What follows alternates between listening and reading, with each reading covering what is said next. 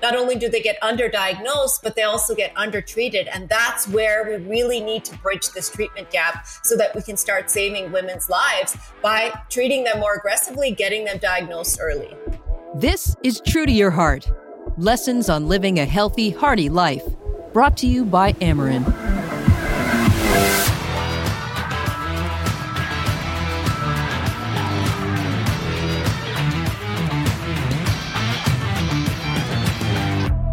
Hello everyone, I'm Ron Jaworski. Welcome to True to Your Heart, where we discuss new ways of looking at your cardiovascular health with leading health and wellness experts.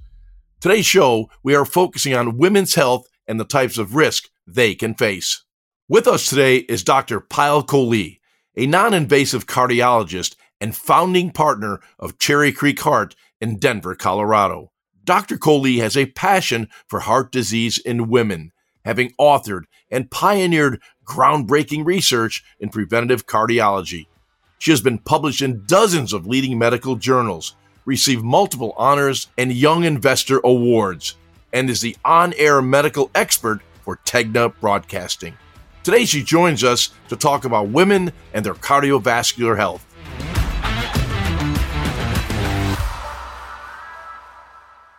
Dr. Kohli, great to have you on the True to Your Heart podcast.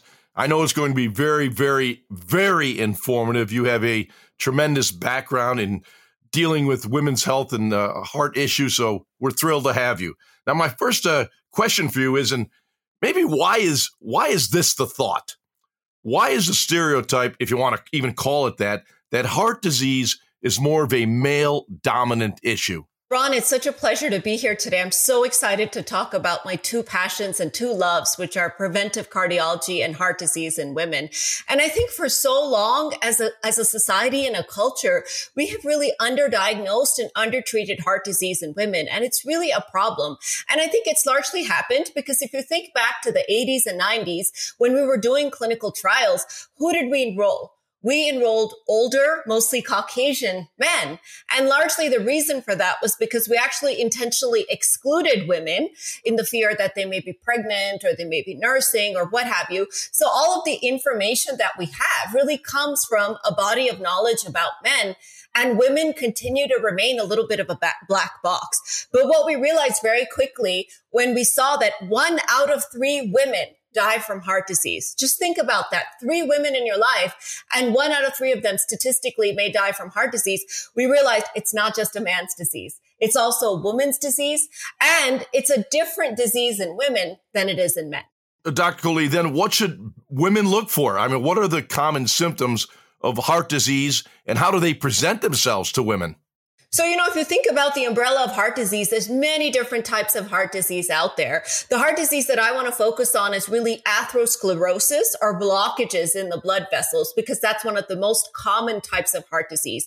And generally what we see in a man, what we see in the movies is a man clutches his chest. He has an elephant sitting on his chest and, he keels over or he's becoming sweaty and it's very visible that he's having a heart attack. In women, often that's not the case, and the symptoms can be subtle and they can be very atypical. So even though chest discomfort, chest pressure, chest tightness is the most common symptom in both men and women, you can also see sometimes in women atypical symptoms such as severe shortness of breath, unexplainable fatigue, just feeling really, really tired, having nausea or gastric distress, having headaches, having back pain, all these atypical symptoms that are not clear that they're coming from the heart. And for that reason, often women sometimes ignore them or minimize them, thinking that they're not having a heart attack. Well, those are a lot of things that women need to be aware of, then I would imagine, right? Be aware of all these symptoms and report them to a doctor, be tested as soon as possible. That's exactly right. I have to share a personal anecdote with you. My aunt, we have obviously a lot of heart disease in my family, went out to lunch with her girlfriends and they went to a Thai restaurant. And about 2 hours after lunch, she started having more severe heartburn than she'd ever had. And she's not generally a person that gets heartburn. She thought maybe it was a spicy Thai food. So she just kept waiting. Finally, when she called me in the evening, I said, get to a hospital. Wow. And of course, she had a heart attack. So, it can be very subtle. I would say trust your instinct. If something feels off to you as a woman, don't explain it away. Seek medical attention right away. Dr. Cooley, why does rest or sleep exacerbate symptoms of a heart attack for women?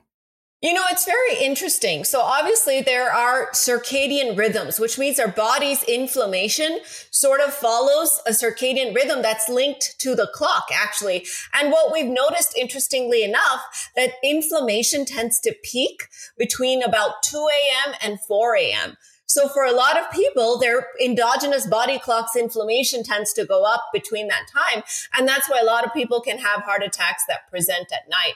And the other thing, obviously, is when you're sleeping, and if you're woken up from sleep with some kind of a symptom, you definitely have to take that seriously. Because during the day, you know, it could be a whole bunch of different things that could be causing your symptoms, but anything that wakes you up from sleep is certainly a sign of something very serious. How about stress?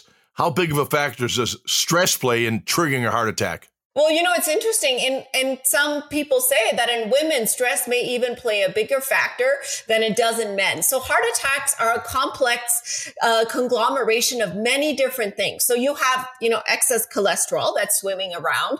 You have high blood pressure or diabetes that causes the walls of the blood vessel to get sticky so that cholesterol gets stuck. And then you have inflammation that occurs within those cholesterol deposits that can then cause problems like heart attacks. So we feel like stress has a role in essentially all three of those processes. So it can cause high blood pressure. It can cause glucose intolerance so that the walls of the blood vessels get stickier. It can obviously cause cortisol release, which can affect your cholesterol. And then, of course, stress leads to inflammation. You know, stress can affect your immune function. It can cause inflammation. So you're really all steps of the process of atherosclerosis are affected by stress. And in women, even more so potentially, just because stress levels in general, as well as anxiety disorders, tend to be a higher proportion in women than they are in men. If the symptoms don't always show up until it's too late, how are women supposed to know when something's wrong or recognize those symptoms? And is it like an intrinsic feeling you have or intuitive feeling you have that maybe something is wrong and maybe I should go get some help? Yeah, that's a really important question. And I think the first part of that is absolutely trust your instinct because a heart attack is different. It's not going to feel like your bread and butter heartburn. It's not going to feel like you didn't sleep well overnight. It's going to be something unusual, something different, that little voice in your head that is telling you that something might not be right. You need to listen to that. The second piece of it, though, Ron, is to really just be informed. And not just informed yourself, but the next time you have a get together, a tea party with your girlfriends, make sure to tell them what they need to look out for. Because really that myth that heart disease is a man's disease only has been propagated for so long that a lot of women, especially premenopausal women who tend to be younger, don't feel like they can fall victim to heart disease. And actually, I had a friend who's a cardiologist who had a tear in one of her blood vessels, which is a type of heart disease that can happen in women. And she didn't recognize it, despite the fact that she was at work taking care of other patients with heart disease because the symptoms were sort of subtle. Yeah, so it can really sneak up on us. So we have to have that radar up all the time. You're giving us so many things to look for and knowing everything we now know about women and heart disease, how is it still being underdiagnosed? So there's two pieces to this. So the first is obviously the patient or the woman. So that's where I think this types of podcasts really come in and spreading the word about how symptoms can present and the fact that it is a woman's disease. The second piece of it is a delay in presentation. So when you do feel something, get to the hospital right away. And I mean, call 911. Don't have your husband drive you 3 hours later because there's a huge delay in presenting to the hospital when it comes to women. But the third piece of this, I have to take responsibility for because it's actually the healthcare providers that often also tend to not diagnose heart disease in women as much because it can present atypically. So oftentimes there's even a little bit of a diagnostic bias that is in your healthcare provider team. So it's also important for us to spread that information.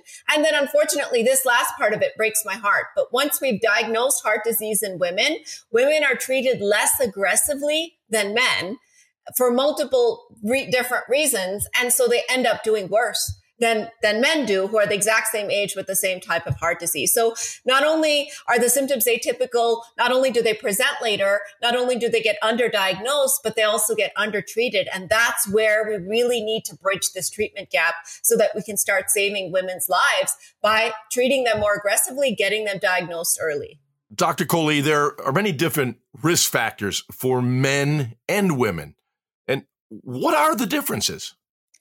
Very interesting here, Ron. The science is so interesting. So we know that men and women can have the same risk factors, like high triglycerides, for example, which are a big marker of risk.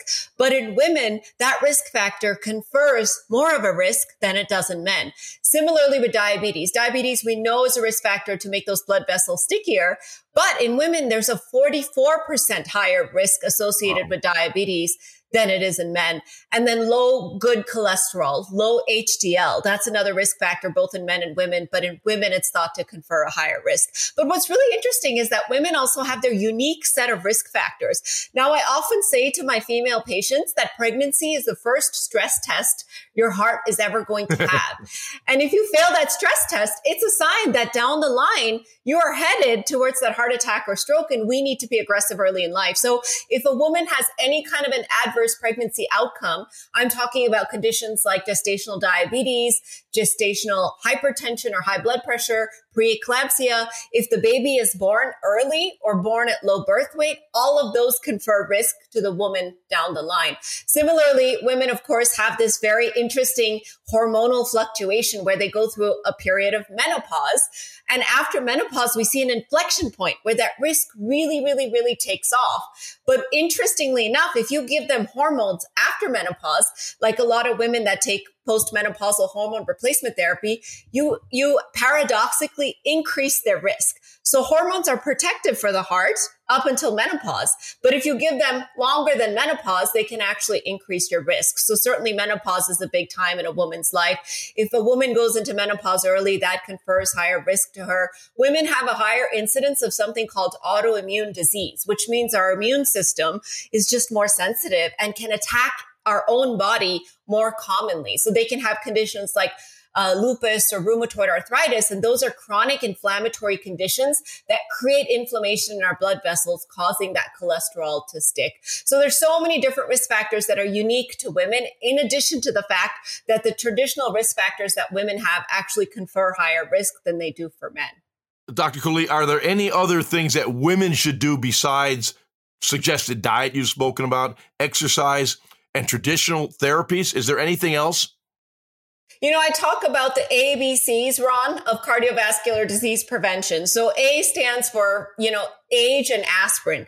I wish I could modify age, but of course we can't. We just have to age gracefully and naturally. But aspirin is something to talk to your healthcare provider about. Now, we've moved away from aspirin to prevent heart disease for women who don't already have it. But in women who have it, we definitely want to put them on an aspirin to prevent a recurrence of a heart attack or stroke. B stands for blood pressure. So you want to know your blood pressure. You need to know your blood pressure like you know your bank balance, because it's really important. And the number to burn into your brain is less than 130/80, but ideally less than 120/80. That's really where your blood pressure should be. And that also you can do by lifestyle changes, such as limiting the sodium in your diet. 9 out of 10 Americans eat too much sodium. And you want to make sure you take less than 1,500 milligrams of sodium per day, which if you start counting, you'll see is not a lot. C stands for cigarettes and cholesterol. So if you're smoking, smoking confers a 10-fold higher risk of stroke in women than it does in men. So you got to get off those cigarettes. And I'm talking vaping, I'm talking marijuana, I'm talking all kinds of smoking products. And then, of course, the cholesterol. You want to keep your LDL, which is the bad cholesterol, low. So the L you want to keep low. And the HDL, which is the good cholesterol, you want to keep that high. So if you have a genetic tendency to have high cholesterol, talk to your healthcare provider. If you eat a lot of animal products, that can raise your cholesterol as well. Try to think about changing your diet. The D stands for diabetes. So if you're diabetic or pre-diabetic, that confers additional risks. So you want to be sure to keep those sugars in check, because when you're pre-diabetic, your pancreas are working overtime to keep up with the sugar that you're putting in, and they're going to burn out one day and you'll progress to diabetes. So that's the period to really reverse your glucose control back into the normal range. And then, of course, everybody knows, is exercise. 150 minutes a week, which is 30 minutes 5 times a week, moderate intensity. So I mean, get your heart rate up. Walking the dog does not count. You got to be running, dancing, jogging, swimming, doing Zumba, whatever it is that you like, but you got to get that heart rate up. Okay, that's 5 letters. Is there 21 more? I got to get this to my wife. I could keep going all day. How much time do you guys have? That's great. We must know our ABCs. That is great information. Dr. Coley, I can't thank you enough for joining us here on True to Your Heart podcast. You've been incredibly informative about women's health issues and their heart issues. Thank you so much for joining us. Thank you so much for having me, Ron. It was my pleasure. Our next guest is a leader in the field of women's health, a registered nurse and CEO of Healthy Women, Beth Battaglino. With over 25 years in the healthcare industry, Beth has been able to define and drive a number of public education programs focused around a broad range of women's health issues. Today, she is here to further discuss the cardiovascular health risk women face today and the importance of preventive care. Beth, it's great to have you on the show, True to Your Heart. I am really excited about having you for simple reasons like this. I have a wonderful wife, 2 great kids, ladies, and a daughter-in-law. So there you go. Trifecta. There you go. So I am really looking forward to what you have to say about women's health and women's cardiovascular challenges. So they are heads of household. They have kids. And I think of it in this way: how can I help them? And can you explain the head of household health and really what it can do to a woman's stress level? Sure. So as we know, and as you just said, women are normally the CEOs of their household and the chief medical officer. So anything that goes wrong with the house or anything that goes wrong with someone's health, guess who's responsible but mom or the woman that's heading up that household. So just think about it, the enormous amount of stress that goes on our shoulders day to day. It's not only are we running our family, we're running the household and making sure all the kids get where they need to be. And we're taking care of everyone else's health but our own. And when you think about, especially this last year with COVID-19, the additional stress and anxiety on that, it's imploding right now. And so stress and depression actually affects women's heart more than men's. And depression makes it so difficult to maintain a healthy lifestyle and follow recommended treatments. So during this pandemic, we're seeing much more stress, much more anxiety. We're all trying to, say that we've got it, but we really don't. And the impact of that stress definitely affects our overall health, including our heart health. Beth, as we've kind of moved through this pandemic and we're starting to see some light at the end of the tunnel, do you sense there is less stress, or does the stress continue? No, I think the stress is continuing, but there's going to be more opportunities to manage that stress, right? So that now we pull in that healthy lifestyles, which we've had to kind of put a timeout on during the pandemic. There were some things that we were able to do, and it was actually lovely to see it happening in neighborhoods during the pandemic. You saw more people walking. You saw more people out riding their bikes, which was a great thing. And we realized that doing those little things can help reduce your stress. It helps exercise, improves your overall health. So that's a good thing. But we also heard some of the horror stories, and now we're trying to fix that, where people put on that 19 or 20 pounds during the pandemic, right? So